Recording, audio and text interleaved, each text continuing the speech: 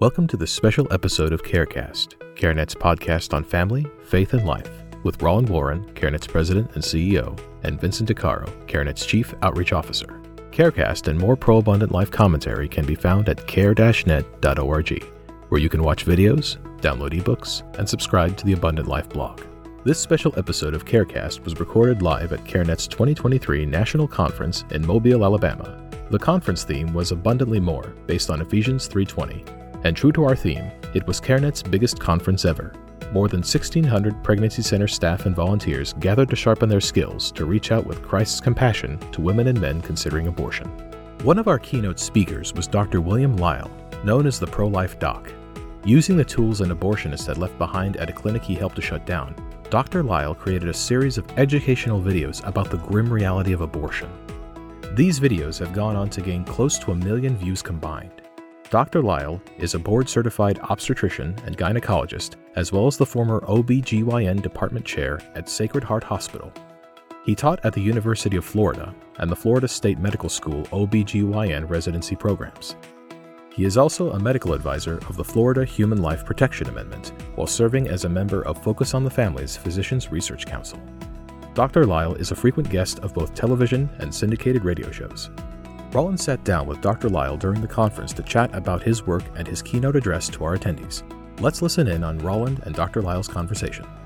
Well, Dr. Lile, it's a pleasure to have you at the 2023 CareNet conference. We're right here in Mobile, Alabama, not far from where you are in Pensacola. Correct. So it was just such a godsend that you were able to kind of find time out of your just amazingly crazy schedule, I can imagine, to spend time with us. So thank you so much for that. It's an honor to be here, just be able to share the way that we can serve the kingdom together and defend God's preborn in the womb. Yeah. So we appreciate the honor. Yes. So talk a little bit about just what you shared with the attendees. We had about 1,600 people here, one of our biggest, I guess our biggest conference ever, and got a standing ovation, not surprised there. Wow. Just an amazing presentation. Why don't you talk a little bit about what you shared with folks from CareNet? Well, the real key is that these are preborn babies, and there's a difference between the unborn and the preborn. Gotcha. Unborn just means at this moment in time, the baby is unborn. Mm-hmm. Preborn implies that the baby will be born. Kind of like you watch a pre-game show, you don't watch an ungame show. You watch the pre-game show because the next thing is that you're going to watch the game. Right. So, but these are my patients, and my patients are dying. My patients are in the womb. We treat the preborn as patients, and we really took everybody to medical school today to really give them new tools that they can use to defend the preborn. We are now routinely not just doing ultrasounds and diagnosing conditions, we are treating these conditions to save the baby's lives. Mm-hmm. We are routinely doing blood transfusions directly to babies as early as 18 weeks gestation. You speak about how we need to treat our neighbors as ourselves. Yeah. Donating blood is a way to respect and treat your neighbor as yourself. Well, we are now taking donated blood, giving it directly into the blood supply of the baby to save a baby's life. That is treating the preborn as patients. But we're also doing spina bifida corrective surgery, open heart surgery, laser vascular surgery, and even recently at Children's Hospital in Boston, brain surgery for a condition called a Galen malformation. So if they are a patient, they are a person, and if they are a person, they deserve our respect and our protection. Yeah, and I just thought that was just incredibly fascinating, making that distinction, right?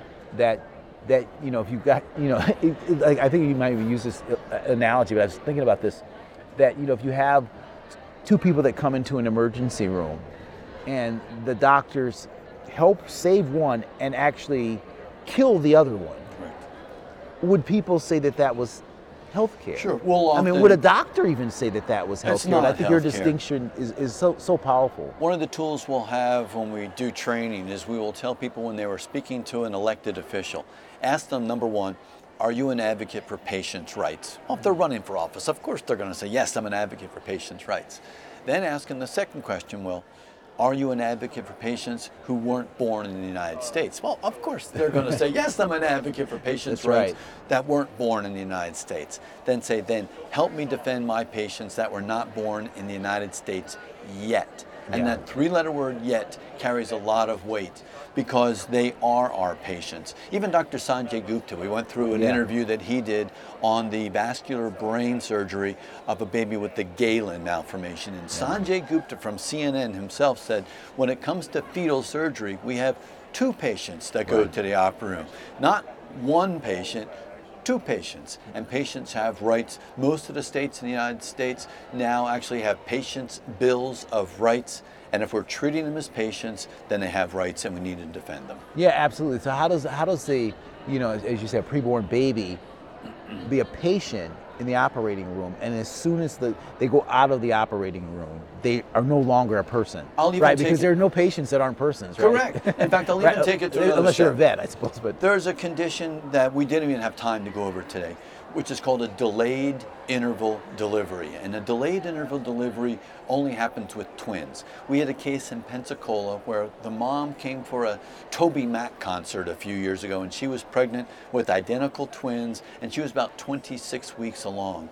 She came to the concert, identical twin boys, conceived from 1 egg, 1 sperm, then before day 13 divided into 2 identical copies. And when she was at the concert, we had a little medical emergency. She actually broke her bag of water at the concert. Wow, Toby Mac can do that too. Toby can do it. She was dancing. She was, into the spirit and into the moment. EMS came. They brought her to our hospital, and before we could do anything to stop her labor, she quickly developed in full labor, and she delivered baby A right there at our labor and delivery. And that baby went to our new $70 million, pediatric hospital with the NICU, all the doctors and nurses and technology.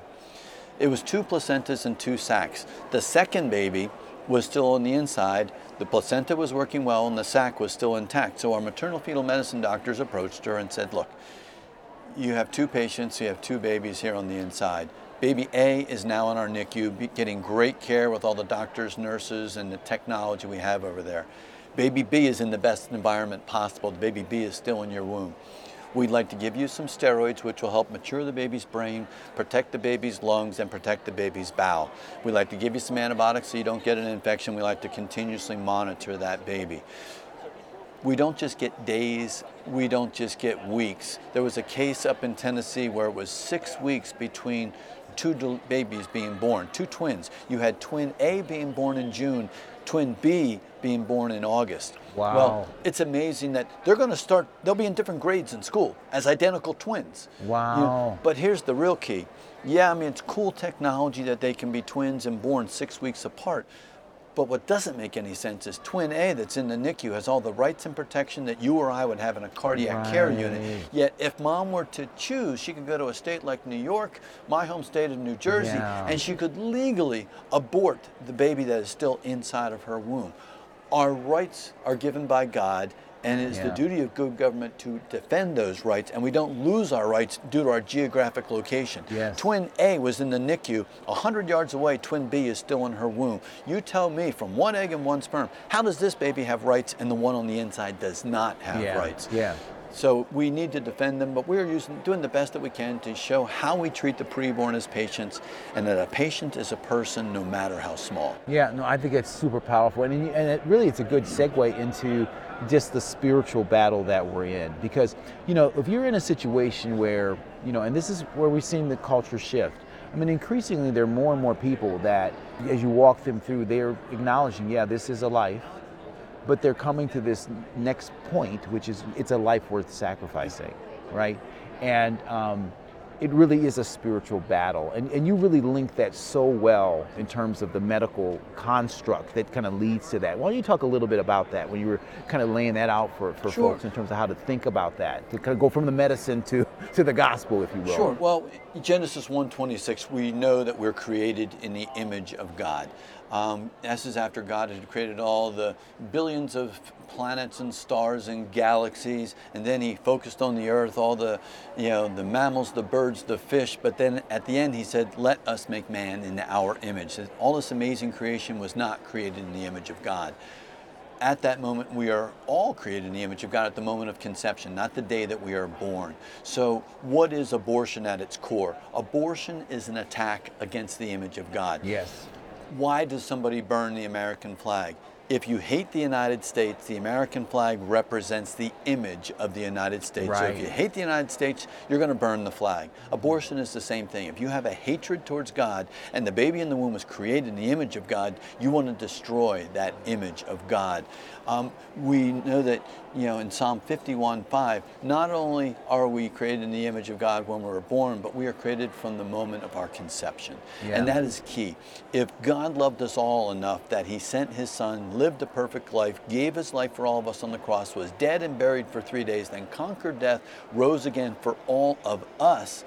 And it's like, when were we sinners? We weren't sinners just from the time of our birthday. Right. We were sinners from the time our mothers conceived us. Yes. So if God loves the preborn in the womb enough, when he knit us in our mother's wombs, Jeremiah says, if God loved us all that much that he sent his son for the babies immediately after conception, then we have a duty to defend them and protect them. Because like you said earlier, they are our neighbors. Yeah. And we need to protect our neighbors, treat our neighbors as ourselves. The preborn are not only patients, they are our neighbors. We even do blood donations directly to babies to save their lives. Yeah. So if a church has a blood drive and you have O-negative blood, your O-negative blood could be used to save the life of a baby as early as 18 weeks gestation. That's following the greatest commandment. Love your neighbor as yourself. Yeah, no, and that's so powerful, and I just love that when you said that, because it's God, he does what he does, because that was my keynote yesterday, where I talked about, viewing the life issue through the Great Commandment and seeing it actually as a violation of the Great Commandment. Correct. Where we're called to love God, love neighbor, love self, and that the baby in the womb, for the mother, and you see this every single day, it's her nearest near one. Sure. Right? That's what the Greek for neighbor means. It means near one or near fellow.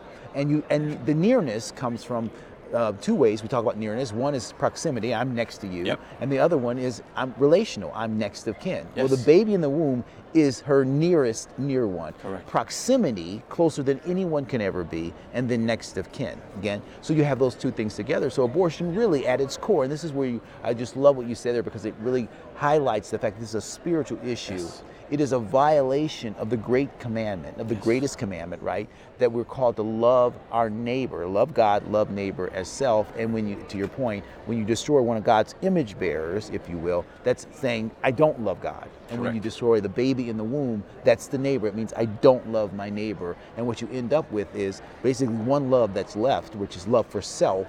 Correct. And that sacrificial love that you're supposed to have for your neighbor becomes a sacrificing love of self, which is idolatry. So it is a core spiritual issue. And I just love how you, as a physician, are linking, this medical perspective and the gospel perspective together. It's so powerful. So listen, thank you so much for being a part of this mass movement of God to reach our nation, our culture, and really the world, to help preborn children across the world. I just pray that God will continue to bless you and open doors for you and just give you favor in all that you do. Thanks so much for being with us. You're welcome. It's an honor to serve the kingdom of our Lord. All right, that's us shaking hands, folks. All right, thanks very much.